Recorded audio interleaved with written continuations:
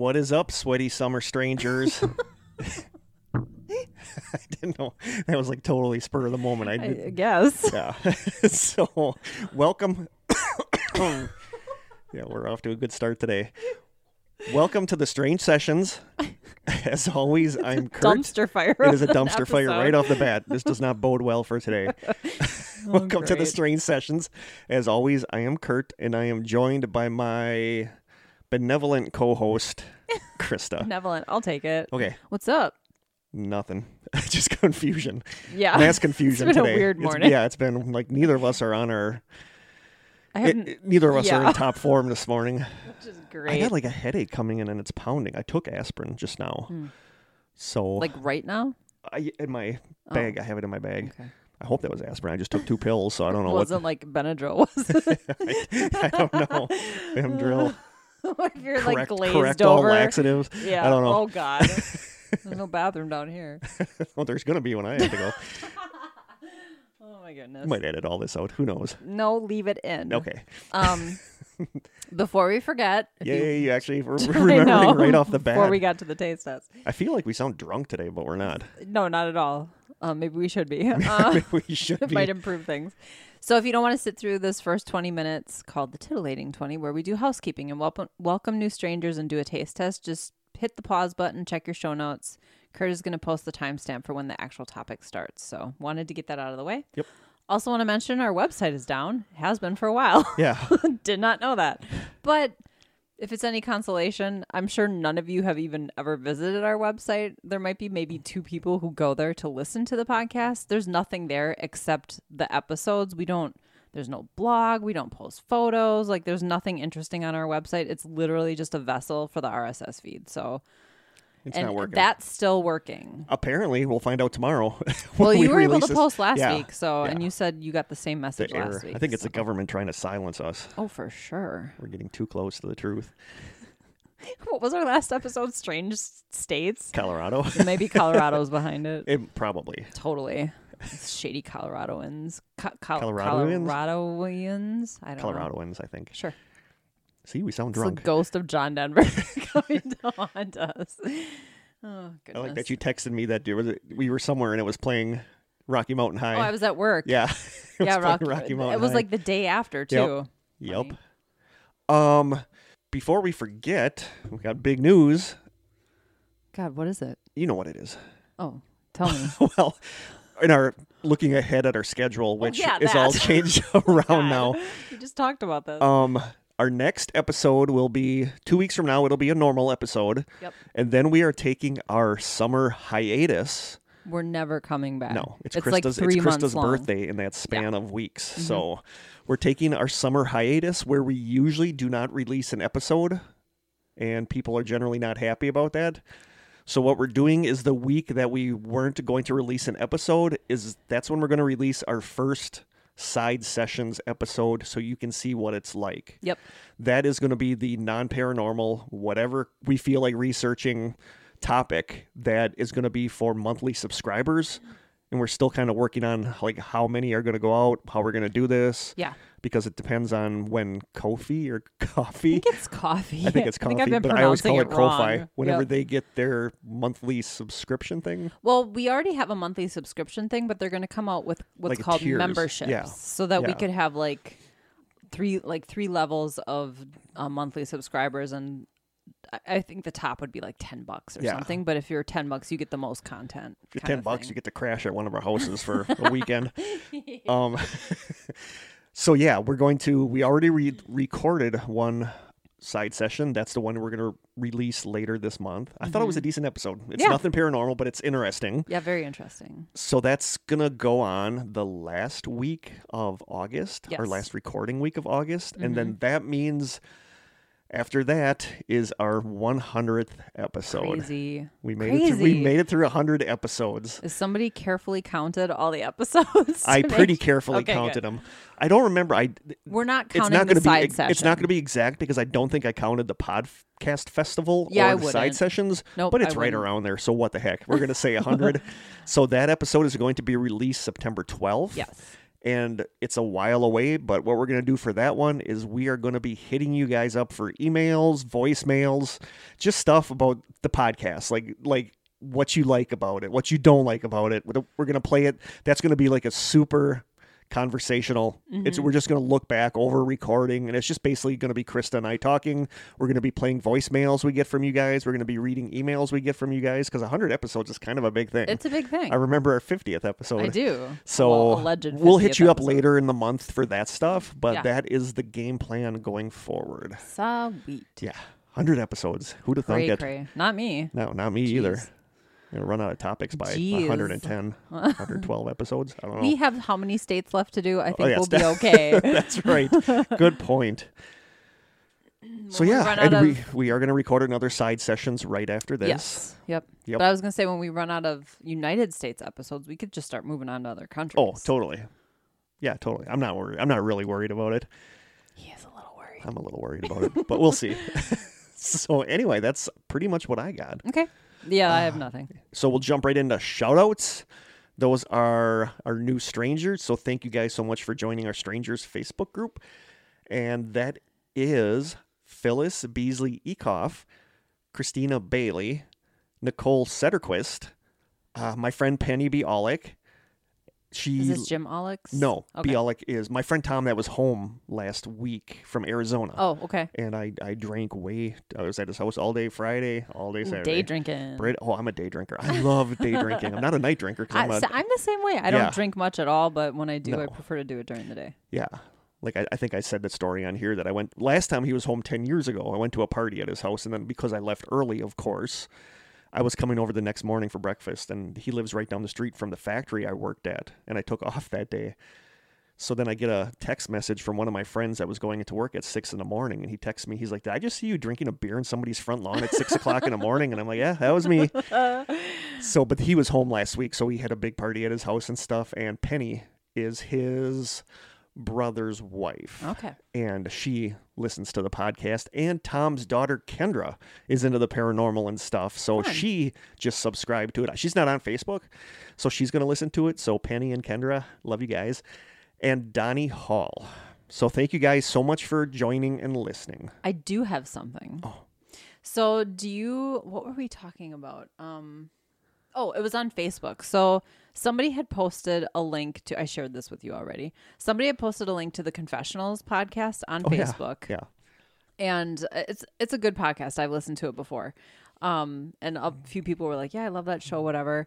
And I said, "Hey," I commented saying, "Hey, you guys know that one of our strangers was a guest on that show." And I think Brittany BDZ was like, "Oh, I would love to listen to it. What episode?" So I looked it up. It's called the Roof Walker episode. It's like, I've only listened to a few episodes of that show, but that one has always stuck with me because it's a crazy episode. And so I shared that episode with her, and not knowing that this person, Casey, her name is, hasn't been on Facebook for a long time. She left Facebook, so she wouldn't have even seen that. Like 2 days later, she reached out to me on Instagram saying that she's back and that she's been out for a medical issue and that she's getting caught up again, and she's so excited to be listening to the show again and blah, blah, blah. She's going to order a mug or a t-shirt. It's a t-shirt. Yeah, thank you, Casey. But I thought, what a weird synchronicity. That is a weird synchronicity. She wouldn't have even seen that we were talking about her episode because she's not on Facebook anymore. And for her to just out of the blue reach out to me like that is just crazy. That so is. Casey, welcome back. Welcome we're so back, happy Casey. to have you back. I've had a ton of 11/11s lately. Oh, really? Like a crazy amount. Yeah. I've still only seen it the one time. Well, okay. We got something in an envelope from what would she be if she is my cousin's daughter? Your cousin. Yeah. A distant cousin. From my distant cousin, Cora. Yeah. Cora, thank you so much. Cora sent us something, so Krista's Ooh. going to open that. Okay. Fun. I can probably just do this with my hands. That's an envelope. I don't think we need the ceremonial No. Strange Sessions That would dagger. just be like, Overkill. yeah, dramatic. Okay. Ooh, okay. There are a couple things in here. Oh, cute. It's a sticker. That's a cute sticker. It's a Bigfoot. I like that sticker. It's really cute. I like the mountains, and I it's do got too. like constellations and stuff. I love that, Cora. Oh, Thank that's you. really cool. That is so cute. Okay, there's a letter. Aww. Cora, I owe you a big hug when I see you. Oh, and she wrote us a letter. Cute. Okay. Cora, I love you. It says, Dear Kurt and Krista, hello. I just wanted to let you two know that I love what you two do. I know that everyone says this, but it is so true. You guys really help when I don't feel like doing something or are just scared of the future. Oh my God. Cora. My heart was so happy when I found the sticker from Cora. Thank you so much, That's Cora. so sweet. I love it. Yeah. I don't know if you want to look at it up. I got to take a picture of it too. I love like the stars. The constellations are what I love in there. Yeah, that's really cool. And the mountains. Cora, you are awesome, and we love you. Thank you so much. Going on the whiteboard. Yes, thank you Yes, it is so going much. on our board with all of our other stuff. I'll take a picture. Thank you so much, hon.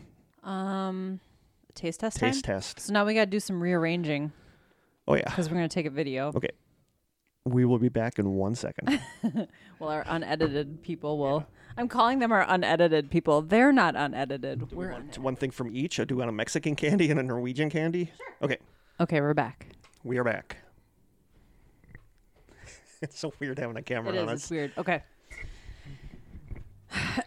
You ready? I am ready. First one is out of the Mexican candy box from Dominique.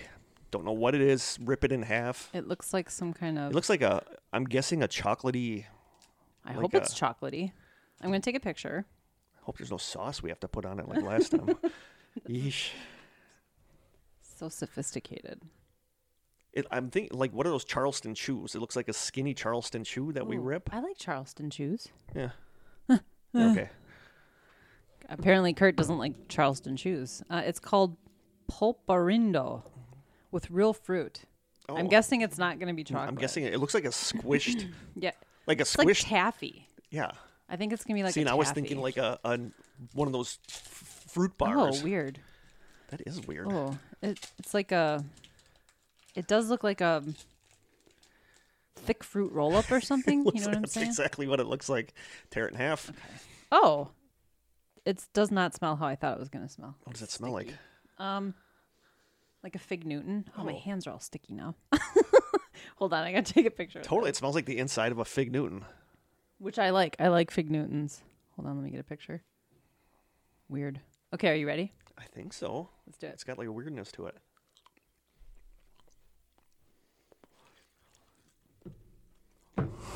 It's super gritty. This is weird. I mean, it does not taste like a Fig Newton at all. Oh, It's burning my mouth. It's like spicy. Or is that just me? it's really sour. Oh, I just hit my face on the No, but it's microphone. spicy. Like my tongue is burning. I don't think it's... Oh, I do think it... Now it's hitting me. Oh, it is spicy. Oh my god. I wasn't expecting that. Oh, I don't like that. Oh my god. It's like sour and It's spicy. really spicy. Holy cow. Are all the Mexican ones going to be spicy? I don't know. Oh. Now my hands are all sticky. Oh, good. We have paper towel. Yeah, my throat is burning. Ugh. My eyes are watering a little. Oh my god. Why would you even do that to yourself? I don't know. Oh. It was like a fruit roll up on steroids. It was like a mixture of a fruit roll up, the inside of a Fig Newton, and something like spicy that shouldn't be. Right. It smelled like a Fig Newton, but it tastes like a spicy fruit roll up. Okay, that was weird. No.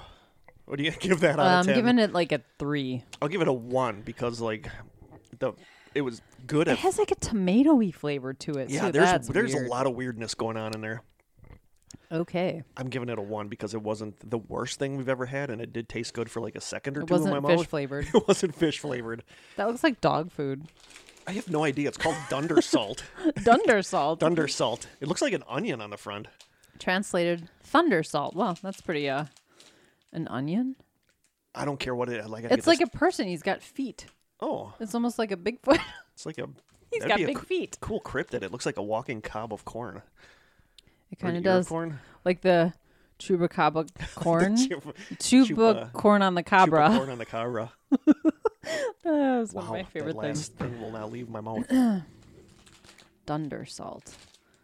Did you read the No. instructions? Oh my god, I am off today. Yeah, we're both off today, so sorry if this episode is I'm assuming subpar. the instructions are going to be something like eat. I'm thrown off even more now by what we just ate because there's Well, this should be safe for you because she said she was like taping together the stuff that wasn't.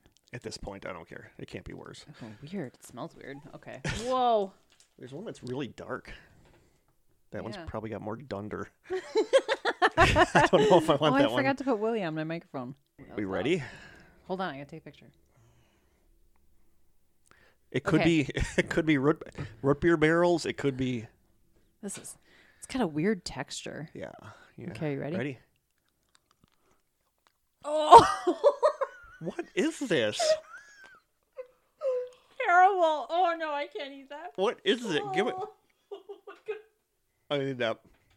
Oh, that was horrible. I need that. I can't even. Oh, that's horrible. Why would anyone eat that? Oh dear God, what is that? It's like a.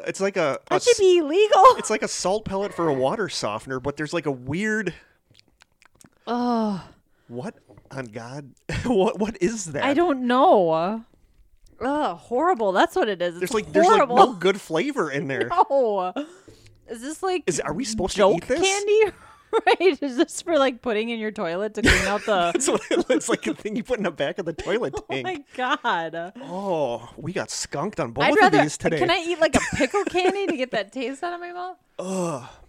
I don't even know what to say about that. I I'd don't rather think we were eat a supposed to skunk. eat that. Well, it's got nutritional content on the back, so I feel like it's probably edible, but I don't know why anyone in their right mind would eat that. What in That was God's gross. name is this? This Gross. was That's what it was is. one of the worst things. I this would rather might be eat the worst fish. thing we've ever eaten. I would rather eat fish jerky. I have not spit anything out yet. I think No, that I we've could never not spit eat. anything out. And this is. That was horrible. We got to save this now because people that come on the show are going to want to try this. Here, let's put those back in there. Oh, I'm glad I didn't eat that dark one with the extra dunder. That was horrible. That was the There was, worst like- thing we've ever eaten. It tasted like something that I can't describe, but it wasn't good. No, not good at all.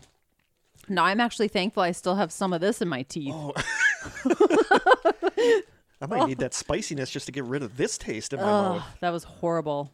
What the hell I'm is giving this? it a negative 1,000. Yeah, I'm giving this. I'm not even going to discuss this one anymore. Beef, it I thought offended you me loved us so much. I thought she loved us. We still love you. I think she did this. Like we were getting everything was like super good that we were Delicious. getting from the Norway stuff. So, I got to look this up on my phone when I get back over there. Buh. Seal that back up because people are going to want to try that. Just Corey's going to want to try that just to see how bad it is. And it is. It's bad. It is the worst thing. It's like real bad. It's the worst thing that we've eaten on this Seal show. it up. It should be buried somewhere. Put this rubber band around it. That was horrible. Oh my God. I can't. Ugh. I mean, the little guy on the package is adorable. He looks like some form of Bigfoot, I'd rather eat but that package. this is like Bigfoot repellent. I don't know what you would do with Bigfoot this. scat. Ugh. Really salty Bigfoot scat. Okay, should I? Wow. Okay, hopefully that worked. Hello. Okay, I'm on. Jesus. Yeah, that was bad. That was real bad. I can't even. I feel like we weren't supposed to eat that. Oh, dear God. I'm traumatized a little bit. Are we recording again? A little bit. Yeah, we never stopped. Ugh. Is there like chocolate or I something? got gum. can I have eat? gum. I'm not gonna chew it while we record, but I just need to get I that have to taste chew it. out of my I mouth. gotta get. I'll swallow it right away. Oh, you swallow your gum? I always swallow I my used gum. to do that as a kid, but oh boy, I can't even get gum out of it. Oh, I want to look there we that go. up. Thunder salt. It's probably rat poison or something. Not that she would do that. I'm just saying. I think we'll have to put. What does it say? I'm looking at it on eBay, and like the description, the first words in the description was "Dunder salt tastes like salty poison." Accurate. Are we supposed to eat this? Oh my god. Well, we didn't, so. The Well, other ingredients, people- the ingredients in this unforgettable candy are sugar, glucose syrup, licorice, ammonium chloride, and color E153. What's ammonium? Oh, that's salt, right? Ammonium Sodium chloride, I thought was salt. Oh. I just feel like that was not meant to be consumed by humans. I'm looking at some reviews. I'm looking at some of these reviews about it. And this one says, The one good thing about Dunder Salt is that no other licorice candy tastes as bad after you try this. Oh. Okay, I have to remember to take this upstairs and throw it out when we leave. This is what I say. Dunder Salt review. The evil Dunder Salt troll on the package invites you to enter the door between his legs. These Norwegian sweets were really the most horrible things I've ever tasted. This is what I say to that. It was horrible. Okay. Well, I finally got the taste out of my mouth, though, so I'm going to That was just god-awful. Okay. That gum was like the greatest thing I've ever tasted. Got to pull ourselves together after that. Oh, we were already having an off day, and that just sent us on a spiral even farther downward because that was just god-awful. Field to Fork is going to taste so good. Oh, yeah, we're going to Field to Fork after. Me, excited. Krista, and Jim. Actually, the picture that we use as our profile picture for Instagram was taken, I don't know how long ago. That's an old picture, but we were sitting in my driveway at my old house on our way to Field to Fork. It's a favorite. So we'll jump right into our main story today, which is, as you know, I think, a mini mystery. So main stories. Stories. I know, I'm all off. I know. I feel like we're forgetting something. I can't get that taste out of my mouth. That was horrible. So yeah, Krista will go first. Okay, I'm ready. We each do a mini mystery. Ooh, Krista's putting on her hot glasses on. They're not hot. Whatever. Okay, are you ready? Don't make me come over there. What are you going to do? I'll make you eat another Dunder Salt. Oh, God. No. Okay, these are hot glasses. Okay, are you ready? I'm ready. I'm going to set that down. So my mini mystery today is about the death of Todd Geib. And I think that's how it's pronounced. It's Geib. Would you pronounce Geib or that? Geib? Geib? Well, it's probably Geib. Geib? Just say Todd. Todd. Todd Geib or Geib. So rather than cite all of my sources throughout, I'm just going to tell you what they all are at the beginning so I don't have to keep saying quote. All of my information is from Wikipedia, of course, truecasefiles.com, mysteriousuniverse.org, one of our favorites, slate.com, and I did dig up some stuff from Reddit yesterday.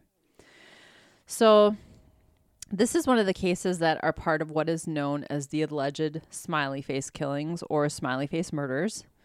The theory is that there are a series of deaths that have occurred between the late 1990s and 2000s. I think like 2008 maybe to 2010, something like that is where the last case or known case happened, where the victims, who are all male, are found in bodies of water throughout several states across the Midwest, including Wisconsin, usually after a night of drinking, usually after they have split off from their group by leaving a party, bar, etc. alone. And the circumstances surrounding their deaths are suspicious and just don't add up to what local authorities tend to go with as the official cause of death, which is usually accidental drowning. Retired New York City detectives Kevin Gannon and Anthony Duarte. I hope I'm pronouncing it. Yeah, I think it is. I think it is because they sound familiar to you? Yeah, I think from that documentary. Yep. As well as Dr. Lee Gilbertson, a criminal justice professor at St. Cloud State University, are the experts behind this theory. There was a series on Oxygen, which you just mentioned, called Smiley Face Killers Hunt for Justice, featuring Gannon, Duarte, and Gilbertson, where they profiled and investigated several of the cases. I don't want to go too much into the overall theory because I'm assuming we're going to eventually cover that. I'm planning on it. Because there are quite a few cases, and once you start digging into the similarities, it's like really intriguing. But spoiler alert, they think it's either a serial killer or potentially even a group of killers. So on to Todd. Todd was a 22-year-old who lived in Casnovia, Michigan, and worked in nearby Wyoming, Michigan. The Mysterious Universe website stated that he lived with his cousin, but the True Case Files website said he was just renting a room from his cousin for the night, which I thought was kind of weird. I'm not even sure it's relevant, but I thought I would mention it. Another website did state that he lived with his cousin, so I'm just going to assume that's the case. So Todd was described as athletic, someone who loved the outdoors, was into sports, was really friendly, smart, and outgoing, and was all around a well-liked guy. On June 11, 2005, Todd had a friend drop him off at a keg party / bonfire located at an orchard in a rural marshy area near Ovidhall Lake. I think that's how it's pronounced, which, as you can imagine, is going to come into play. Apparently, the party, which was described as an all-night event, got a little rowdy after a group of men showed up around or shortly after midnight, and a fight broke out that was quickly escalating. Todd decided to leave and left the party on foot to walk back to his cousin's apartment. The last known communications from Todd occurred between 12:47 and 12:57 a.m. on June 12. The first call was made to a friend who isn't named in any of the articles I read, but I think it was the same friend who dropped him off at the party. So that call occurred at 12:47 a.m. and he just told his friend that he had, quote, had enough of the party and was walking home. And the party was apparently only like a mile and a half from where he lived with his cousin, so it wasn't really all that unreasonable for him to walk home alone. At 12:51, he called his sister, but all he said to her, or perhaps maybe all she could make out, I wasn't really clear on that, was, quote, I'm in a field, before the call cut off. She called him back and apparently the call connected, but all she heard was wind or possibly heavy breathing before she lost connection again. Creepy. A little bit, yeah. I mean, he could have just been walking. Yeah. But still. Phone records indicate that Todd's phone was used twice after that. Both calls made to his sister and what we can assume were just him attempting to call her back, with the last call occurring at 12:57 a.m. and unfortunately Todd was never heard from again. So after Todd was reported missing, the area where he was last seen was searched on 3 separate occasions, with one of the searches including aircraft and over 1,500 volunteers, with no trace of Todd being found. Although there is something I found on Reddit. It said scent dogs followed his scent part of the way down a road towards the lake where he was later found. Mm-hmm. Spoiler alert. i.e., his scent stopped suddenly, suggesting that he potentially had entered a vehicle. Yeah. So 3 weeks after he went missing, on July 2nd, his body was found in Ovid Hall Lake by a couple. You checking to see if your microphone's on? Did you see me do that? Yeah, I did. Okay. It is on. Sorry. Right? Okay. Yeah, no, sorry. Fine. Well, then it made me think, oh, crap, is his microphone on? No, you're fine. So a couple was at this lake, and they found his body in the lake, and they said, I got all distracted now. Sorry. He said the couple indicated that they found him standing upright in the water. They stated, quote, his head and shoulders were sticking out of the water. I remember hearing about this. Yes. I remember. People have asked us to do this one. Oh, really? Yeah. Well, you're welcome, people. I think we talked about this in one of the Missing 411 episodes. We did? Yes, because the guy was like sitting like upright in the water, like standing upright in the water. Well, hopefully we didn't go into too much detail. No, I don't remember talking about him at all. We did it a little bit, yeah. Okay. So just a little information about drowning victims. So they're usually found floating face down. Typically, a body sinks as soon as the air in the lungs is replaced by water. And once submerged, the body stays underwater until bacteria in the gut and the chest cavity start to build up and produce enough gas to float the body back up to the surface. Because I remember us talking about how creepy it would be to come up on that scene where the guy is just like there in the water. Like his shoulders. Yeah. I've seen like a rendering, like a computer rendering of what it looked like, and it's really creepy. So because the torso contains the most bacteria, it bloats more and becomes the most buoyant part of the body, rising to the surface first, leaving the head and limbs to follow behind. And because those parts, the head and limbs, fold forward, the corpses tend to rotate during this process when they drift to the top to accommodate the head and limbs, which end up face down, dangling below the body. So that's typically how a drowning victim is found. So despite the odd circumstance of how he was found and his position in the water, his death was basically ruled an undetermined drowning. And once the findings were made public, his case was closed. However, his parents don't believe his death was an accidental drowning. When they voiced their opinions to the police, they just dismissed it. They said he simply, quote, went for a swim, even though he was found fully clothed and his wallet was still in his jeans. Now I'm all paranoid that we covered this whole story. We did a little bit in one of those, but it's fine. So it's a good story. It's an interesting story. So it's fine really if we cover it twice, because we're going to be doing the Missing 411 spotlight episodes where we're going to talk about stuff we already talked about in the Missing 411 episode. Okay. So it's fine. I don't feel bad. Yeah, don't feel bad. In 2009, I'm good. In 2009, 4 years after Todd's death, Dr. Michael Sikirica, I hope I'm pronouncing that right. That's me and everyone I read. I hope I'm pronouncing that right. Yeah. I'm usually not. Sorry. Like he's listening. Who is the CEO of the Forensic Identification and Profiling Laboratory, reviewed Todd's file, including the autopsy and photos. Dr. Sikirica concluded that Todd, who had been missing for 3 weeks, had only been dead 2 to 5 days before he was found, which is a common theme in the smiley face cases. He also concluded that he didn't have any water in his lungs. Apparently, even though these findings were shared with investigative professionals all over the world, all of who agreed with Dr. Sakirika, the Michigan State Police refused to reopen the case. And to this day, it still remains closed. There's actually a Facebook group that's out there I think the title of it is Reopen Todd Geib's Case. Yeah. It's got like 4,459 followers, but it hasn't been active since 2020, so I don't really know what's going on there. But additionally, Dr. M. Eric Benbow, and I think this was in the series on oxygen. He's a forensic biologist from Michigan State University. He re-examined Todd's body, and he stated, quote, "There should have been more biofilm, more slime buildup.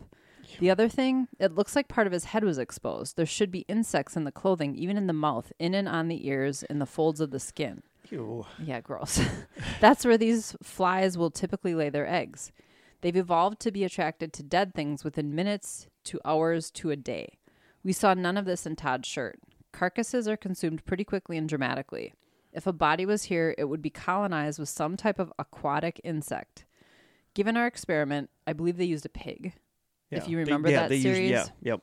which is often used to simulate a human corpse. I find it very surprising that Todd's body had no reported insect activity and the clothing had no algal development. Based on our study, it is unlikely that his clothing and his body had been in the water for 24 days or 21 days.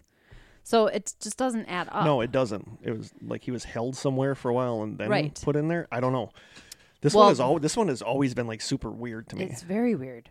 So all this suggests that he didn't just go for a swim and drown accidentally the night of the party. This suggests he was somewhere else for maybe 2 to 2.5 weeks. It creeps me out to think of someone being held somewhere for God knows what. Totally.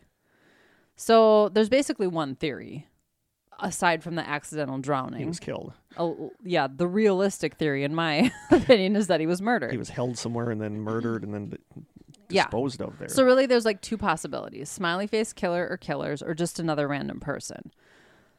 Further evidence leads to the theory that he was drugged and then killed, which is a smiley face that happens in a lot of the smiley face. Yep. One of the missing 411 books we got from Stephanie. I want to give a shout out to Stephanie in Texas because she's having a really rough time. So love you, Stephanie. Yeah. One of the books she got us is called Missing 411: A Sobering Coincidence, and it's about all these cases. Okay. So I'm sure this one's in there. I just haven't read that one yet. Okay, so speaking of, the toxicology report revealed that he had a blood alcohol content of 0.12, which is pretty high, actually. Unless you live in Wisconsin. Right. That's just your day drinking alcohol content. That's your breakfast. But that he also had, and I'm going to screw these up, but it's amitriptyline and desipramine in his system. These are antidepressants, neither of which he had prescriptions for. Apparently the combination of them together, and he's not known to be depressed. He was a happy, outgoing guy. The combination would be dangerous. I think they call it an additive. But also, if that's not your medication, who knows what dosage it is that it's prescribed to somebody. So that's if that's not your. But did he take it willingly? Well, here's the thing. So combining those would be dangerous. So potentially resulting in hallucinations, confusion, agitation, and even seizures, coma, and cardiac arrest. So it's very unlikely that a doctor would have prescribed anyone both of these medications. Yeah. And they're not drugs that are known to be used recreationally. I mean, this was I think a small town in Michigan, and they did talk to people like bartenders, because he had gone out to a bar before this party. They talked to the bartender. I think they even talked to the pharmacist, and they're like, people don't take pills around here. It's not a thing. Yeah. They do the normal stuff. Yeah. They drink. So it's those two antidepressants are not things people were taking recreationally. So it seems reasonable that perhaps someone at the party may have drugged him in order to incapacitate him and take him somewhere else. There were over 100 people there. And even though it's a small town, that's not to say, some outsiders showed up. But he was described as well-liked. So people in the town were, nobody could really come up with any reason that anyone would want to hurt him. So this is where the smiley face killers theory kind of comes in too. I don't want to go too deep into what the common details are, but like we said, one of the hallmarks is that the victims often have evidence found during their autopsy that indicates they did not die where their body was found. Yep. And it's often discovered they were likely alive for days and sometimes even weeks prior to their death. I mean, that freaks me out. Like, what if somebody's like taking videos of them getting tortured or whatever and putting it on the dark web or whatever? Which I'm watching on Prime, by the way. I thought you were watching like people getting tortured on the dark no, web. The series on Prime, Amazon Prime, called, I think it's called Dark Web.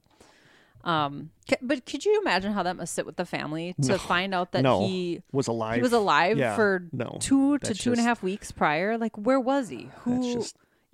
I mean, that would drive me absolutely insane.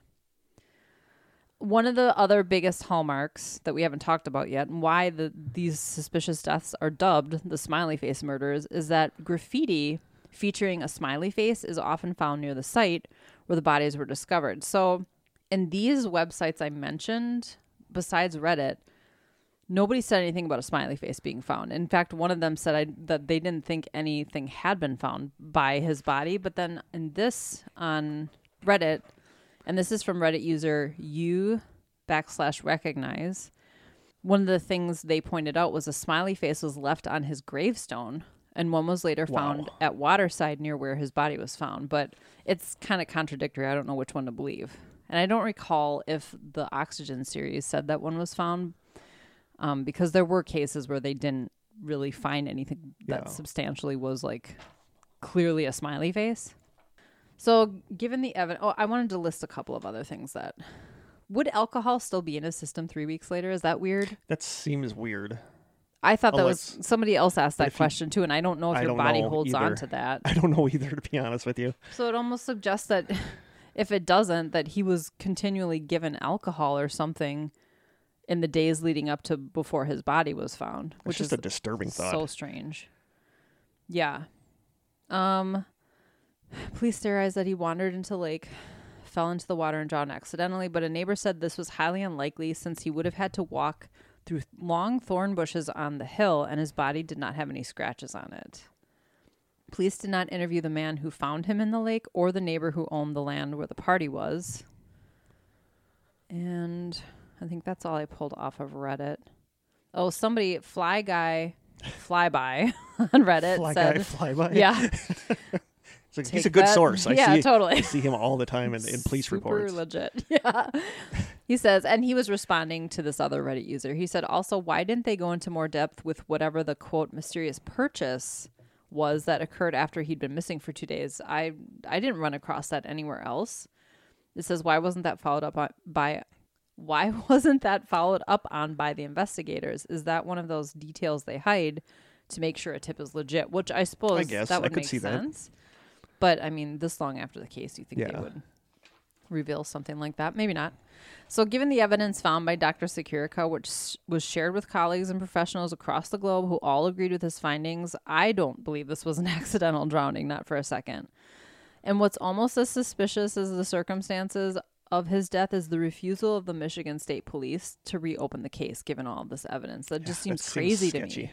But I feel like that's also kind of a similar theme in the cases, is that either there's serious mishandling, or they refuse to look at certain evidence or take it seriously, or once they close the case, they just refuse to reopen it, which I just think is so bizarre. It is. Like, could you imagine being a family member or I could not. One? I could not. So what do you, that's it. That's all I have. So what do you think? I think what you said. I think I can't imagine that stuff being wrong and him just going for a swim and then drowning. So I think he was held somewhere. I just don't know if I can get my mind around the smiley face killer thing. Like, you're a believer in that, and I'm kind of not. I think that smiley faces are so ubiquitous that they're all over the place. I mean, that's like one of my hallmarks is a smiley face. I put that on everything. If we ever do an autograph session, I'm going to put a smiley. That doesn't mean I'm a murderer. I do think the similarities between all the cases is strange, though. Yeah, it is. It is. So I don't know. That's one that I wanted to tackle early next season. Yeah. The smiley face murders. Somebody brought up, I don't want to get into theories about the smiley face killer or the idea that it's actually more than one person, because we'll cover that in that episode. It almost sounds like it could be a group. Yeah, maybe. But somebody pointed out some glaring sort of problems with that Yeah. idea. But I don't know whether or not I'm intrigued by the idea of the smiley face killer just because serial killers are interesting to me. But I do think this was murder. I mean, he was, in my opinion, he was murdered. I think it was too. Totally. So I feel horrible for his family. Which is a disturbing thought, the way it would have happened. But yeah, I totally think it was murder too. Yeah, those weeks in between when he went missing and when he was found, your mind goes to some dark places. Very dark places. So, okay. Wow, good one. Thanks. I'm going to start mine with the disclaimer that this might be a touchy one because it is religious. Okay. And the thing is, like, I'm not dismissing it. Okay. Like I was thinking about this on the drive here, that I kind of fall like right in the middle. Like atheists and agnostics, I get it, but religious people, I get it too. Yeah. So I'm not really one way or the other. Like I said, the only thing, I always say it on here, the only thing more annoying than an overbearing religious person is atheist who thinks he's better than everybody else and has to correct everybody. Yeah, I agree. They're both annoying. So like I fall in the middle. Like I believe in stuff, but I also think that there's a lot of stuff that can be disproven. I just want to jump into this one with that, saying that I am not mocking this because this is kind of a big thing. My story is about the Our Lady of Guadalupe image. Okay. So that is what my story is about. And it's basically kind of like the Shroud of Turin. Yeah. So I know this story. I know a little bit about it. It's interesting. It really is. So most of this introductory part comes from the Catholic Education Resource Center website. So this is going to the background of it. The story begins in the early morning hours of December 9th, 1531, when a 57-year-old Indian peasant named Juan Diego was walking to Mass along the path of Tepeyac Hill on the outskirts of Mexico City. I think it's Tepeyac. Hopefully I'm pronouncing. There's a lot of stuff in here I'm probably going to massacre when I try pronouncing. But he was walking to Mass along a path on Tepeyac Hill. As he walked along, from out of nowhere, he began to hear soft, pretty music playing, and then he came upon a beautiful woman standing on the path. She called out his name, and she said, quote, "Know for certain, least of my sons." Least of my sons. Isn't that kind of an insult? Yeah. It is already off to a bad start. Right. "Know for certain, least of my sons, that I am the perfect and perpetual Virgin Mary, Mother of Jesus, the true God, through whom everything lives, the Lord of all things near and far, the Master of heaven and earth." Wow. That's an introduction. Yeah. "It is my earnest wish that a temple be built here in my honor. Here I will demonstrate, I will manifest, I will give all my love, my compassion, my help, and my protection to the people. I am your merciful mother, the merciful mother of all of you who live united in this land, and of all mankind, of all those who love me, of all those who cry to me, of those who seek me, and of those who have confidence in me. Here I will hear their weeping, their sorrow, and will remedy and alleviate all their multiple sufferings, necessities, and misfortunes." So she's saying she wants a temple built to her there. I feel like I would have a hard time remembering all that to be able to every site anyone. I went to had like different words. It was like different. Some were nicer than others. Some were like not as nice as others. But I just went with this because I got most of the stuff from this site. Okay. So basically, he runs into the Virgin Mary, who's saying, I kind of want a shrine here, or a temple built to me. She told Juan Diego to go and inform the bishop there, Bishop Zumarraga, that she wished for a church to be built at that site. Juan Diego asked her name, and she responded, "Tlecutalupi," which means, quote, "the one who crushes the head of the serpent." Oh, wow. So Juan Diego went and told Bishop Zumarraga what happened, and when he told the bishop the woman's name, Juan mistakenly said it was the familiar Spanish name Guadalupe instead, which is also the name of a nearby city. The bishop said to Juan, quote, "You shall come again, my son, and I will hear what you have to say at greater leisure. I shall look into the matter carefully from the very first and give much thought and consideration to the good will and the desire with which you have come." So in other words, he was like, whatever, I'll think about it. Come back later. Come back later. Stop bothering me. So Juan went back down to the path and found the woman standing there waiting. He told her what the bishop said, and she was like, "Well, go tell him again." So then Juan went back to the bishop, and the bishop said he would consider it if Juan brought back a sign with him that would prove that his story was legit. So then Juan hoofed it back to the woman, and the woman told Juan to come back the next day to receive the sign. The next day, Juan's uncle, who was sick and dying, asked Juan to go get a priest to come give him his last rites.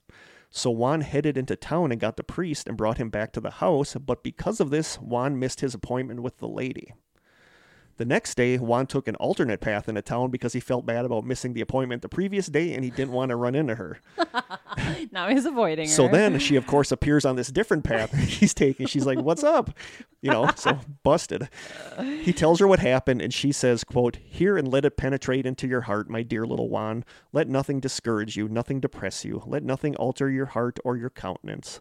Also, do not fear any illness or vexation, anxiety or pain. Am I not your fountain of life? Are you not in the folds of my mantle, in the crossings of my arms? Is there anything else that you need?" And then she tells him that his uncle will be okay and she has just completely restored his health. She says as far as the sign for the bishop, she told Juan to go to the top of the mountain they were on and pick some roses. He went up to the top, not expecting to find any roses because nothing grew there other than cacti, but when he got up there, he found roses growing that shouldn't grow anywhere near Mexico. He took off his tilma, which is basically a poncho, and he gathered up a bunch of the roses and put them into his tilma to carry. He brought them back to the woman, and she told him to take those to the bishop, which he did. When Juan and the bishop opened the tilma, they found the roses, but they also found out that a beautiful image of the Virgin Mary was now imprinted on the inside of the tilma where the roses were. The bishop asked Juan to show him where the woman was and where she wanted the church built, but Juan wanted to go home and check on his uncle first, so they all went together. When they arrived at Juan's uncle's house, the uncle was now perfectly healthy.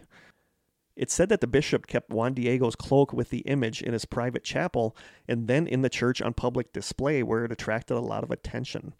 On December 26, 1531, a procession formed to transfer the image back to Tepeyac Hill, where it was installed in a small, hastily erect chapel. During this procession, it's said that a man was mortally wounded in the neck by an arrow shot by accident during some stylized martial displays performed in honor of the Virgin. The other men carried him before the Virgin's image on the tilma and begged for his life. The arrow was pulled out, and it said that the victim fully and immediately recovered. So the chapel grew into a shrine that was built where the woman asked for it to be built, and it's been expanded upon and rebuilt over the years, and today, the Basilica of Our Lady of Guadalupe is the most visited Catholic shrine in the world, and the world's third most visited sacred site. That's a big thing. Yeah. The Basilica is visited by several million people each year, especially around December 12th, which is Our Lady of Guadalupe's feast day. And the original cloak with the image is still in the church, framed and hung behind the altar. And there's a lot of interesting stuff about the tilma. So it's basically like the Shroud of Turin. Yeah. Okay. According to the website monasteryicon.com, it says, quote, "Infrared studies revealed unexplainable phenomena. The image was not painted and the color did not penetrate the fibers as would paint. Weaving with such irregular fibers also produced a rough surface which would have distorted any simple surface painting, yet the image one sees is clear and undistorted." Richard Kuhn, Richard Kuhn, the 1938 Nobel Prize winner in chemistry, found that the image did not have natural animal or mineral colorings. Given that there were no synthetic colorings in 1531, the image is inexplicable. Oh, I can't get this taste out of my mouth. Oh, really? It's seriously it's gone driving me for crazy. me. Or I've blocked it out. It's one of those. Jeez. Dr. Jose Atze Tansman, a digital imaging expert at IBM, insists that the basic image had not been painted by human hands. Made of the fibers used by the Indians, the tilma should have deteriorated centuries ago. It was not sized and has no protective coat of varnish. Anything made of cactus fiber would have deteriorated within 100 years, especially when exposed to the pollution, candle soot, and the like. Nevertheless, the tilma remains. So the tilma is basically made of cactus fiber. The natural lifespan of a cloak made with cactus fiber or fiber from the agave plant is only about 25 to 30 years. According to a 2009 article on the Is Anybody There blog titled, quote, "Science Cannot Explain the Our Lady of Guadalupe Tilma," it says, researcher and physicist Dr. Eldafo Orozoka told the participants at the International Marian Congress on Our Lady of Guadalupe that there is no scientific explanation for the 478 years of high-quality preservation of the tilma or for the miracles that have occurred to ensure its preservation, confirming that it's completely beyond any scientific explanation. He says, quote, "All the cloths similar to the tilma that have been placed in the salty and humid environment around the basilica have lasted no more than 10 years. One painting of the miraculous image, created in 1789, was on display in a church near the basilica where the tilma was placed. This painting was made with the best techniques of its time. The copy was beautiful and made with a fabric very similar to that of the tilma. Also, the image was protected with a glass since it was first placed there. However, 8 years later, this copy of the image of Our Lady of Guadalupe was thrown away because the colors were fading and threads were breaking. In contrast, the original tilma was exposed for approximately 116 years without any kind of protection, receiving all the infrared and ultraviolet radiation from the tens of thousands of candles near it and exposed to the humid and salty air around the temple. Dr. Orozca then discussed the tilma's fabric, noting that one of the most bizarre characteristics of the cloth is that the backside is rough and coarse, but the front side is as soft as the most pure silk, as noted by painters and scientists in 1666, and confirmed 1 century later in 1751 by the Mexican painter Miguel Cabrera. According to Wikipedia, the image was displayed without any protective glass for its first 115 years, while replicas normally endure for only 15 or so years before degrading, but this image remains vibrant, and it's said that it repaired itself with no external existence after a 1791 accident in which nitric acid was spilled on its top right, causing considerable damage but leaving the aura of the Virgin intact. Also, later additions to Our Lady of Guadalupe, such as adding the silver plating of the moon and gold leaf, showed serious signs of wear over time, while nothing else on the original image did. Dr. Philip Cerna Callahan, who photographed the icon under infrared light, declared from his photographs that portions of the face, hands, robes, and mantle had been created in one step, with no sketches or corrections and no visible brush strokes. So there's a lot of stuff going on. Weird, unexplainable stuff. Yeah, but... You have some explanation. Well, we'll get to that. Also, the research of Father Mario Sanchez and Dr. Juan Hernandez Illescas of Mexico attest that the stars on her mantle appear exactly as they would have in the sky before dawn on the morning of December 12th, 1531, which is the day the image is said to have appeared on the cloak. I mean, that's a strange coincidence. Yeah, and it's like they didn't really have the internet to go. Right. I mean, you could figure it out, extrapolate it, maybe what the constellations were and where everything was. I think with the internet, you could now. But to do that. But not back then, you wouldn't be able to. And then, this was one of the big ones, there was the 1921 incident. According to the website, quote, in 1921, and this legitimately happened. This is one of the things that we know legitimately happened. In 1921, during the fanatical reign of General Calles, who outlawed Catholicism, a man named Luciano Perez Carpio laid a bundle of roses that had sticks of dynamite hidden in it on the altar beneath the image in hopes of destroying the tilma. The bomb reduced the marble altar to rubble, shattered the windows, and twisted the heavy bronze altar cross, but the tilma was untouched. Even its glass covering was undamaged. Come on. And that's crazy. I mean, this legitimately happened. It said nearby buildings were damaged and had their windows blown out, but the glass in the frame of the tilma was still untouched. Come on. The twisted cross is still there to this day. Like, you can go there and see the bent cross that bent in the explosion of the dynamite. That is crazy. Yep. But one of the most intriguing things about the image is its eyes.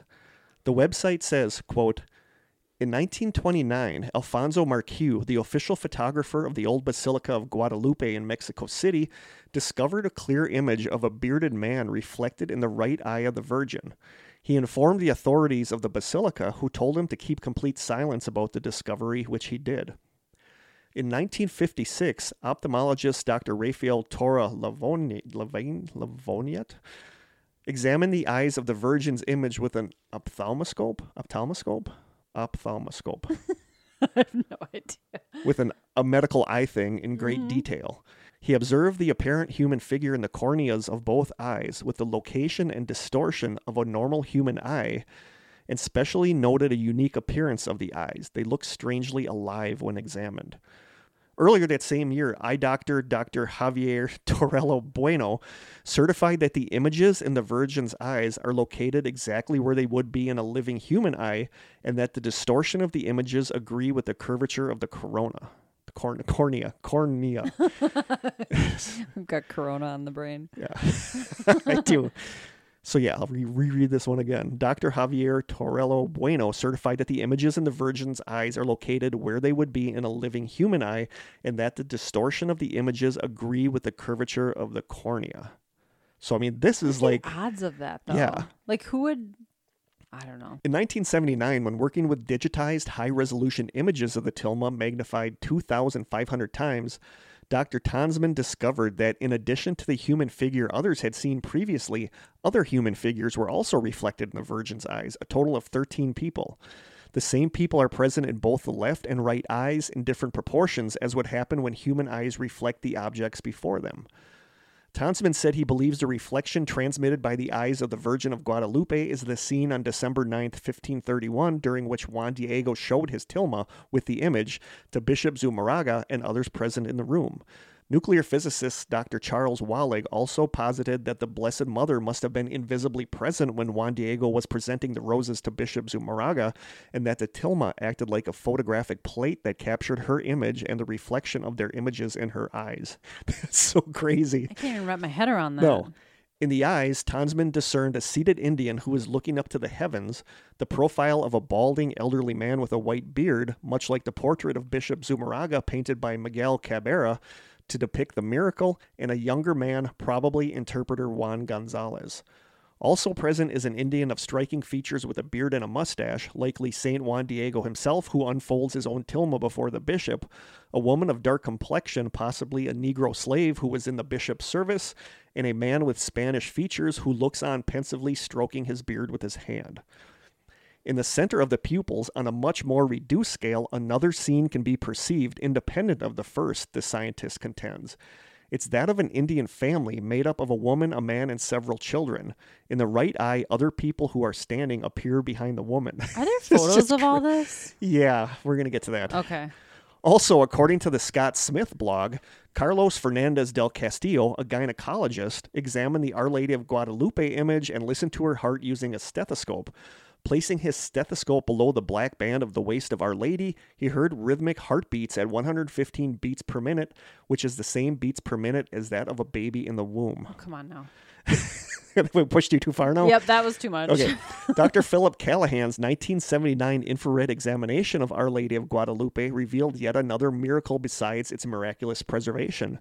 He discovered that the tilma maintains a constant temperature of 98.6 degrees Fahrenheit. Therefore, Our Lady's image maintains its own body temperature. Also, at one distance, Our Lady appears to be Native American. At another distance, she appears to be of European descent. Why? This miraculous feature of Our Lady of Guadalupe is meant to show the unity of the two peoples and cultures in light of the true faith of Christ. Dr. Philip Callahan explains how Our Lady of Guadalupe is able to achieve this effect, saying, quote, "At a distance of 6 or 7 feet, the skin tone becomes what might best be termed as Indian olive, gray-green in tone. It appears somehow the gray and caked-looking white pigment of the face and hands combines with the rough surface of the unsized hue. Such a technique would be an impossible accomplishment in human hands. It often occurs in nature, however, in the coloring of bird feathers and butterfly scales, and on the wing cases of brightly colored beetles. But it is a trait that is only seen in nature and not in paintings." That's interesting. So now the skeptic point. Now we get some skeptic stuff. One of the big skeptic things is there are questions about whether or not Juan Diego even actually existed, because nothing can be found about him. He was made a saint. I think within the last 50 years, I think he was made a saint. Okay. But nothing... We can't substantiate that Nothing he actually can be existed. substantiated. Okay. No, nothing at all can be substantiated. In late 2019, investigators from the Higher Institute of Guadalupano Studies concluded that there was no evidence that Richard Kuhn, the 1938 Nobel Prize winner in chemistry, ever investigated the Our Lady of Guadalupe image or made the statement that is often attributed to him. So now... that's one of the big things is that this guy looked at this and said this could not have been created by human paint or human hands. And there's no proof that he ever even looked at the thing. Oh. So now we're starting to get some... Sure. Yeah. Holes in the story. Yeah. A 2002 article on Skeptical Inquirer says, quote, "During a formal investigation of the cloth in 1556, it was stated that the image was probably painted recently by an Indian, specifically the Indian painter Marcos. This was probably the Aztec painter Marcos Sipac de Aquino, who was active in Mexico at the time the image of Guadalupe appeared. Recently, our findings were confirmed when the Spanish-language magazine Proceso reported the results of a secret study of the image of Guadalupe. It had been conducted in secret in 1982 by art restoration expert Jose Sal Rosales. Rosales examined the cloth with a stereo microscope and observed that the canvas appeared to be a mixture of linen and hemp or cactus fiber. It had been prepared with a brush coat of white primer, which is one thing that they said there was no primer, but this found primer.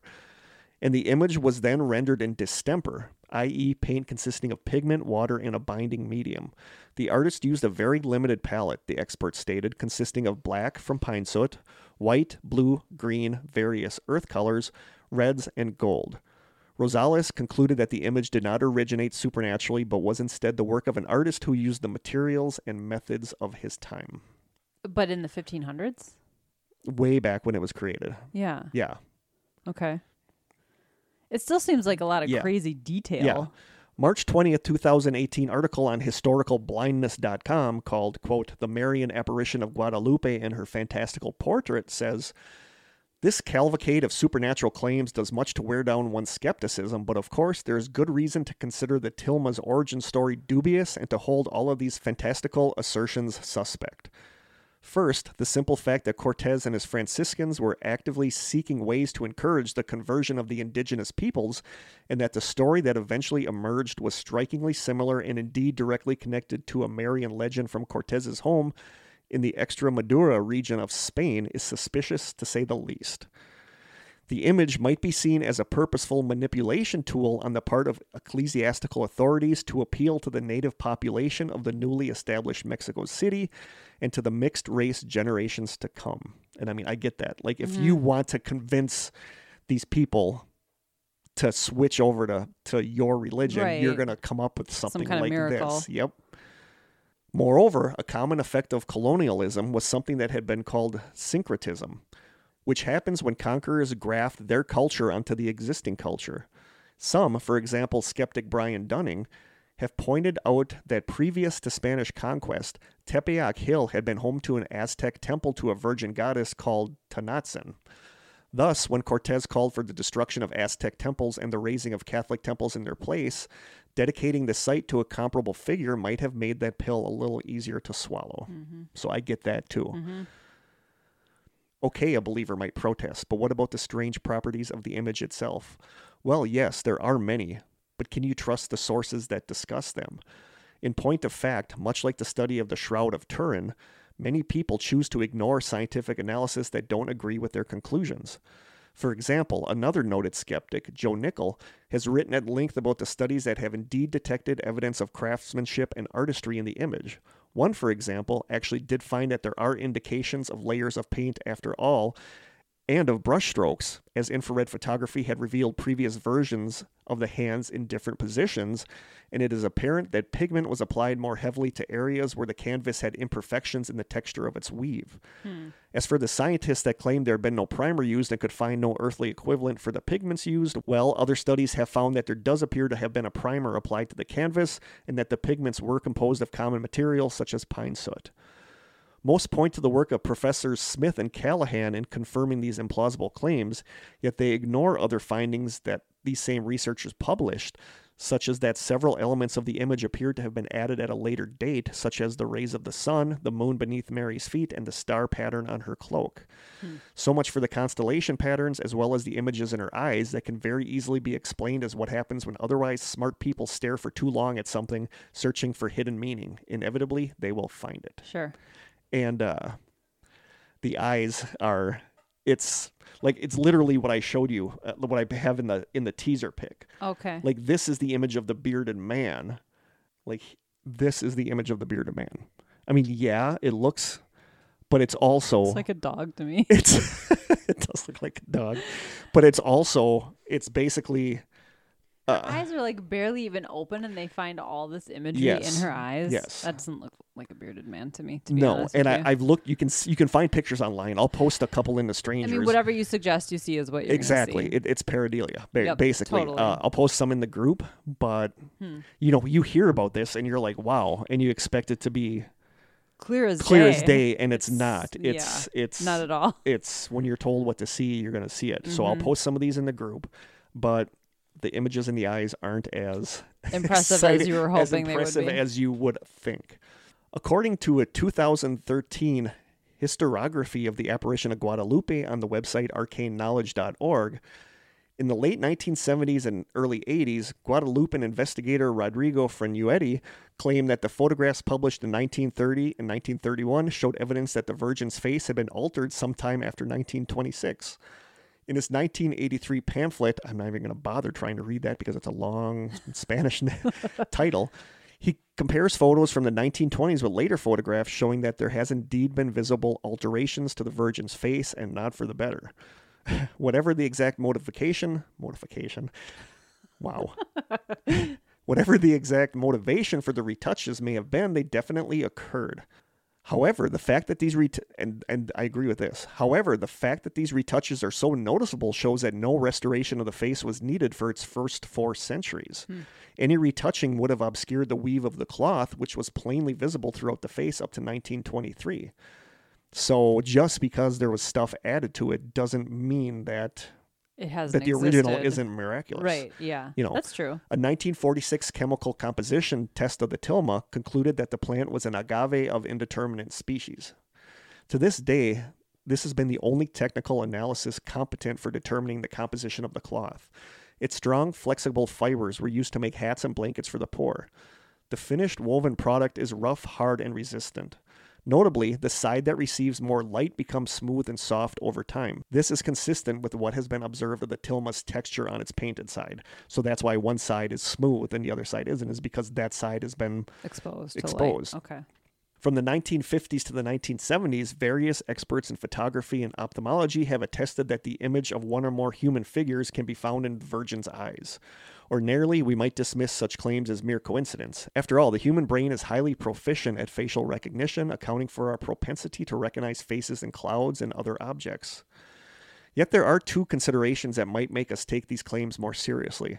First, the same figure seems to be in both eyes. Second, in the right eye, which is more clearly rendered, there are 2 or possibly 3 instances of the human figure in the location, sizes, and orientation one finds in the reflections on a human eye. These images in the pupils manifest the triple reflection called the Purkinje-Sanson effect. This effect was completely unknown at the time of the image's formation. Both of these considerations greatly reduce the likelihood that we are dealing with mere coincidence. The strength of these assertions, however, is limited by the resolution of the images. Also, the second and third Purkinje-Sanson images are not obvious human forms. The latter, in fact, is little more than a bright dot. So, yeah. While this evidence is consistent with the sizes of Purkinje-Sanson reflections, we are dealing with a scale that approaches the resolution of individual threads. Little credence is owed to claims that there are more personages, as many as 13 figures in the eyes. These more extravagant claims are not substantiated by expert analysis and belong merely in the realm of cloud reading. However, the article says, the vast majority of scientific and expert analysis of the tilma have drawn conclusions favorable to the thesis that the image is indeed of miraculous origin or otherwise inexplicable. So what do you think? And here's my thing. I think one of the biggest things is the bomb not blowing up. Yeah, that's crazy. But how do you explain that? A skeptic would say, who's to say that it wasn't, and they made a fake and said, look, this is miraculous. Yeah.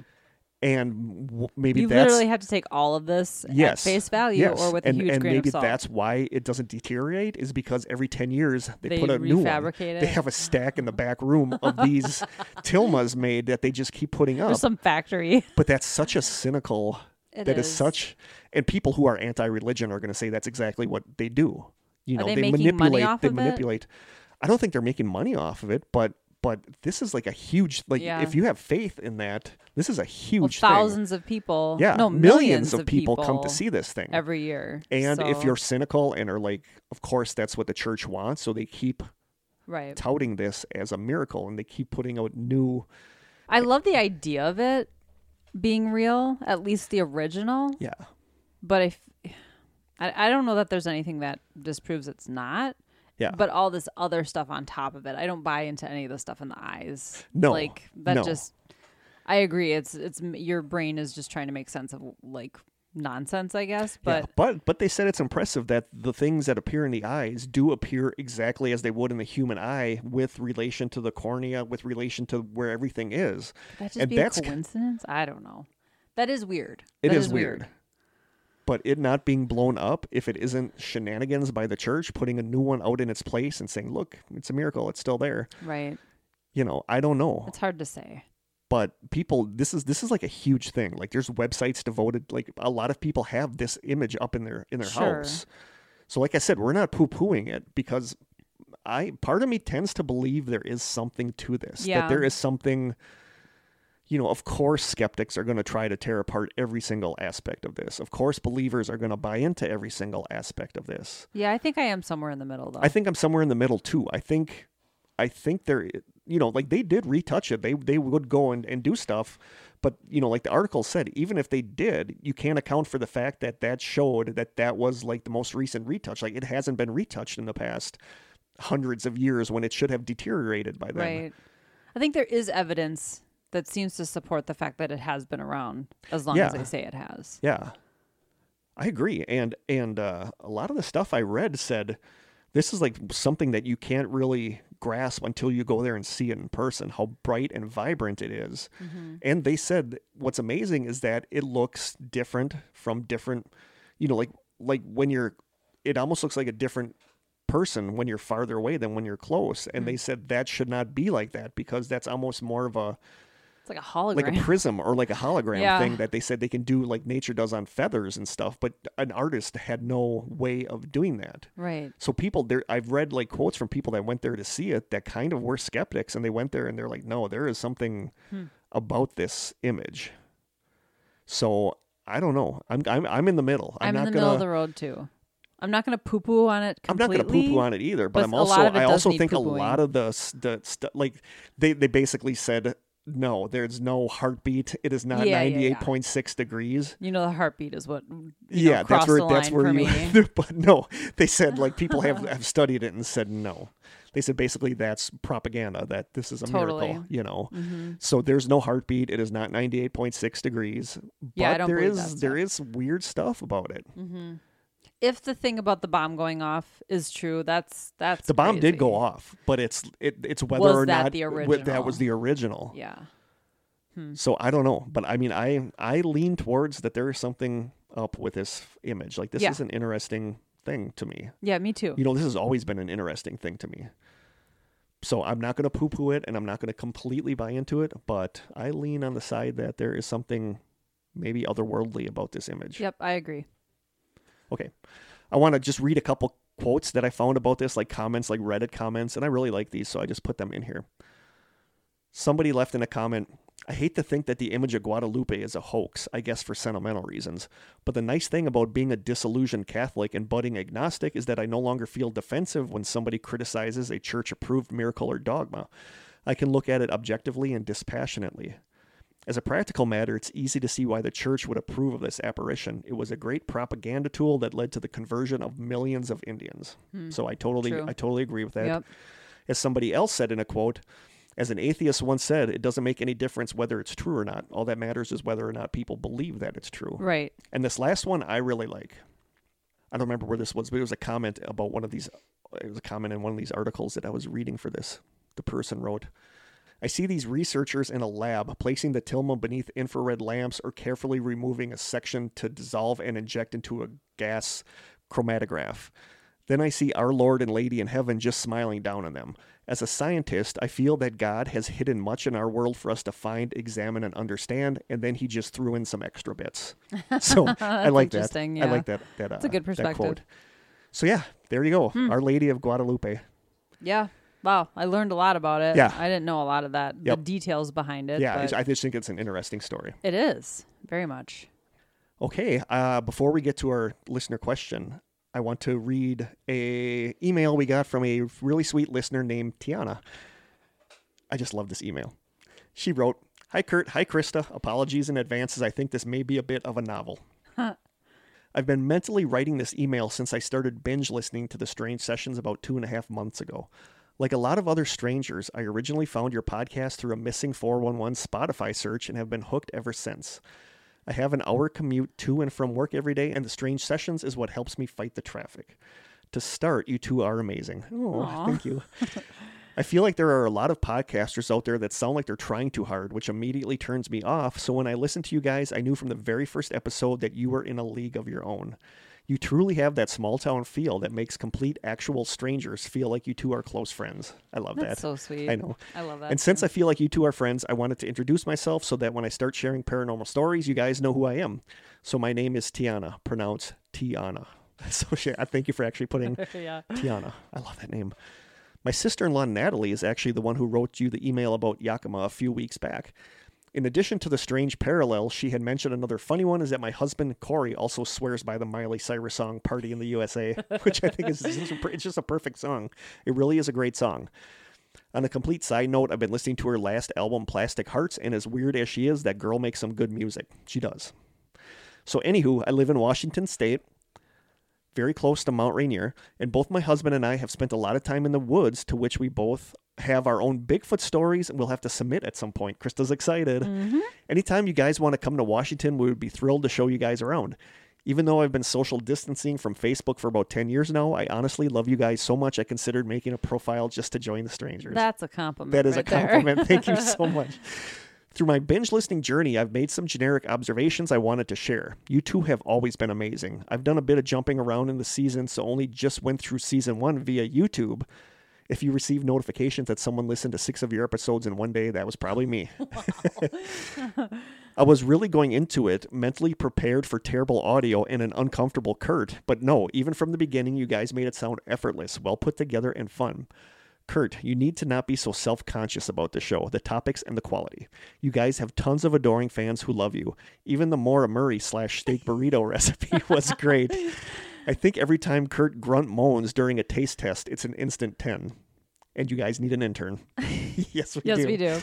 I just listened to the episode on synchronicities, and I realized that I have my own very strange synchronicity to share, but we'll do so in another email since I feel like this is becoming a bit lengthy. For now, I just want to say again, thank you so much for the great show and for being such wonderful people. I hope you guys never run out of topics to talk about because I would be completely content to listen to your show for the rest of my life. Aww. That's so sweet. Until next time, stay strange. That is so sweet. Thank you so much. Like anytime, it's just stuff like that.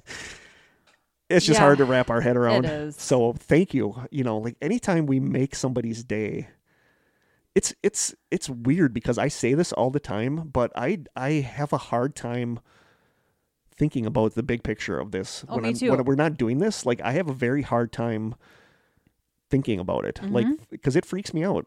A little it freaks me out. Like I don't want to let anyone down. No, I don't want to let anyone down either, and I feel like we do that every time we get done recording. It's like, oh, that episode sucked, you know. So but she says that I worry too much, which I do. I do. And it's funny because when I had to go back and re-listen to our episode on Elisa Lam, which was like episode 4 or something, it was like an early episode in season 1. I was like, oh, I guess it wasn't that bad. Like we weren't that bad. The audio wasn't that bad. We don't sound super awkward. So she has a point. I think we're way harder on ourselves than we need to be, but I think that also. But I also think that makes us us. That makes us who we are. We're warriors. You know, like we don't ever want to be like, oh, that was that's the best episode nailed ever. That. Yeah, I don't think we've ever been. We nailed that. Nope.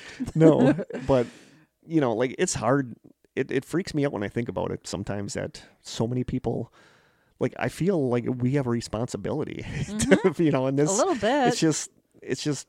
I don't want it to feel like pressure, so I don't want to feel like pressure, but like you said, I don't want to let anybody down. Totally. I don't want, because I know what it's like to be like rock bottom and to have something like this make your day, feel-good show, to make you feel is. better. So we take that seriously. We really do. If I am someone's Gilmore Girls, that is like a huge compliment. Exactly. And shout out to the Pacific Northwest, man. We have a lot of listeners over there. That's pretty awesome. I know, and it sucks because I think sometimes about you and I. Like Taking if we made enough road. money doing this, going on the road, getting like, you know, like we talk about the girls on the BAM bus that just got that like reconstructed that school bus and are traveling around the country. Like I would love to do it, but I would have loved to have done that 20 years ago when I was younger. We could totally do it now. We just couldn't have full-time jobs while we're doing it. No, I know. But it would be just cool to like travel around the country and do but little, it's also little scary. live shows. It's also super scary. It is terrifying. Like, that's one of those things that you and I would be like, this is going to be exciting until it became time to do it. Then we'd be like, cancel it. Nope, I'm out. So, like I said, I think Matt Lemon, he's the one who's like, you guys should come to this. It's this weekend. or was it last weekend? This weekend. This I believe. weekend, some conference happening in Chicago. and we're both like my fear is no one will show up, and my fear is also that a lot of people will show up to see us, and I don't know which is scarier. Like, I don't know. But no, it just means a lot to us how we affect you guys. So totally, anytime we bring a little joy to your life, that makes all of this worth doing. So yeah, like we say, we love you guys. So thank you. Listener question? Yeah. We'll do one listener question. I'm going to get a joke. I think I'm going with the laugh out loud jokes. We can do our song choices kids. too. We'll do listener questions, and then we'll just do one listener question and then song choice. Okay. How does that sound? Yep. Why did the credit card go to jail? Why? It was guilty as charged. Oh, good Lord. I'm going to read another one. Yeah. What would we get if we threw all the books in the ocean? What? A tidal wave. I was going to say a red. Those I was are going to say a actually red good. sea. Oh, okay. Because that's kind of good. too. That would be a really good punchline, actually. Super easy listener question today. Okay. Yeah, maybe. Kurt. It just starts. Oh, Kurt. easy. Kurt. Perfectly easy. Do you really wear Lucky podcasting underwear? Yes, I do. I have them on right now. That's funny. I don't remember if I had them on in the very first episode, but it was around the first or second episode where I realized I was wearing these. They're gray. They're black and green, like checkered, like plaid boxer briefs. Okay. No, boxers. They're actually just boxers. Yeah. So you've worn them every single episode?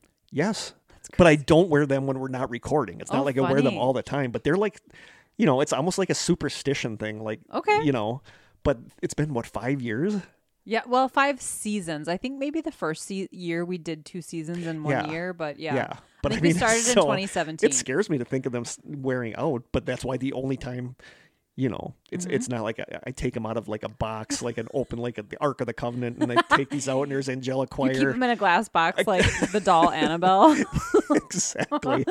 But no, I just only wear them during the podcast, but it's kind of like a good luck thing now because we've had good luck while I've been wearing them. So, well, you better take good care of those underwear. I am taking as much care of them as I can. And they're taking care of us. Good times. So, maybe they'll be in the Smithsonian one day. You can touch them. I don't know. So yeah, thank you for the question. But yeah, I really am. That's awesome. I really am. Song? Our song choice, which was originally, but we won't say what it was originally because we'll save do that for another one. Yeah, Krista and I were going to do a different topic. But I forgot. And then we got here and it's like, this was kind of a more difficult one. So let's just do the next one I saw on that checkerboard of song thing, the 30 Song Day Challenge or whatever. Yeah. Was name a song that you fell in love with within the last 3 months. Are we going to run out? Oh no, I did a Google search and there's tons of these. Oh, okay. So we'll never run out. But for today, we are doing a song you fell in love with within the last 3 months. Am I going first? Yes, because I'm looking mine up. So when I'm at work, I listen to Pandora, and I'll put on like I'll pick a band, and then of course, if you listen to Pandora, it gives you other groups that are sort of similar in music. And I think this is I hope I say this right, Bon Iver. It's Bon Iver? Bon Iver? I always pronounced it Bon Iver, but I really always have no see idea. stuff about them, but I love them. They're the music I listen to when it's raining or foggy. Yeah. Like it's kind of moody music, if I would say that. And that's not even the band I'm talking about. That's the station I was listening to, though. And this artist keeps coming up, and I keep finding myself liking it, so I get more of his music. Yeah. So the artist is Bob Moses. I had never heard of him before. It's like kind of chill music. I can't really explain it, but the song that made me want to download some of his albums on Amazon Music is The Only Thing We Know. It's a really good song, and some of the lyrics are like, it opens up like, if you don't lead me, who will I follow? If you don't see me, I guess I'm a shadow. Like it's just like, sounds I don't know, like something I would like. Yeah, you would. I think you will really like this song. Yeah. But it's called The Only Thing We Know. It's sort of this slow kind of, I don't know, moody. And you listen? And did you buy it, or did you buy it, or song. just listen to it a lot? No, I downloaded I have Amazon Prime Music. Yeah. So a lot. This is the free version, but That's what I use too, because I have, my Alexa. I don't want to say it because I don't want people Trigger to anyone. trigger anyone. Yeah. But that's what a lot of mornings, instead of like turning on the TV, I'll say you turn that play. You know, I have my certain channels on there, like yacht rock, my 70s yacht rock that I love. But I have other channels too. Yeah, I really like it. I used to do like the paid monthly one that was like $8 a month, and you could download anything. Do you ever watch that YouTube channel, that Lo-Fi Chill? I watch those all the time. The one with the girl studying at the window, I don't where watch them, but... she's writing, like the anime girl that's writing, and it's just like on a loop. Yep. Like that to I me, love those. that to me is like one of the most relaxing. Like if you've never watched those, put that on as background music, and it's just perfect. I've actually bought some CDs from artists, and it's just like instrumental, like slow instrumental, like jazzy. It's great background music. I literally listen to that when I'm doing homework. It is. I'm actually going to probably post 2 for this day, because now that I have that in my head, there's that one. There's one called. I can't even think of what they're it's something October, Blue something, but it's not Blue October. No, it's not Blue October. There's so many of those out there too. But it was, I think, Blue something, but it was just a song that played on there, and I was sitting there doing research for this, and it was playing, and I'm like, this is so good and relaxing, so I'll maybe do that one too. I'll play it when I'm like cooking dinner and when we're eating dinner. Yeah, and it's just, so nice. Yeah, it's good music. But my song I'm going to go with, I generally never click on YouTube suggestions. You know, they always have suggested stuff. They always suggest stuff for me, and I'm like, no, I don't want it. I don't care. But for some reason, one day I clicked on this one, and this is like a newer artist. Okay. And I clicked on it, and I was like, this is really good. And it's kind of hard to explain what his music is like, because it's kind of, some people compare it to Angels and Airwaves, which is another band I like, that Tom DeLonge, who is into UFOs and all that stuff, was, you know, one of the guys from Blink-182. It's his side project band, which is kind of like spacey, like pop punk rock kind of, but a lot of people compare it to this. But I listened to this, I just randomly clicked on this one they suggested, and I was like, this is really good. And I'm going with another, because I bought the CD. I bought his album on Amazon, and I really like it. So I'm going with the first song on the album. So the artist is Kenny Hoopla. Never heard of him before until I clicked on that video, but I just love it. So the artist is Kenny Hoopla, and the song is called Silence Is Also an Answer. And it's like a pop punk. It's just really good. Like I had it blaring in my car on the way down here, and had it on repeat, so I was listening to it over and over. So that is my song, Silence Is Also an Answer by Kenny Hoopla. All right. We will post those in the group. The Facebook page. And is that it? I think so. We still have to record our side session. Episode. It's only 8:30 though, so we're ahead of schedule. We are good. Yeah, we are recording a side session right now. Well, not right now. Soon. About something near and dear to my heart.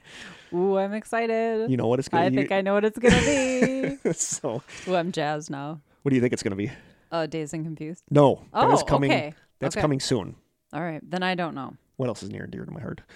Little Mermaid? No. What do I obsess over? What do you obsess over? Well, what don't you obsess over? Food. Oh, so it's just an episode about food? Just or an episode about food? something foodish. Okay. So we're going to record that right after this. And like I was saying before we started, people that listen, like get the unedited, will hear me talking about it before the episode, I think. But I'm blaming this side sessions on my diet going off whack this week, because I went somewhere 4 days in a row for lunch. Yeah. Okay. So, yeah. So we're going to record that now. So, other than that, I love how you always look around the table like there's something laying out here that you're there's forgetting. Gonna be something significant. I always do. I always do look around the table like I don't know what the hell I'm looking for. Anyway, I don't either. Maybe another thunder salt thing. Oh God, no! I'm not even gonna have Jim try one of those. That would be cruel. I love him, and I don't want to do that to him. If it was licorice flavored, I could have handled that. But I that was taste not any licorice. I just tasted like evil. I mean, that's all I tasted in there was pure evil. Tasted like devil. So anyway, from the strange cellar. We love you guys. We do. And until next time, stay strange.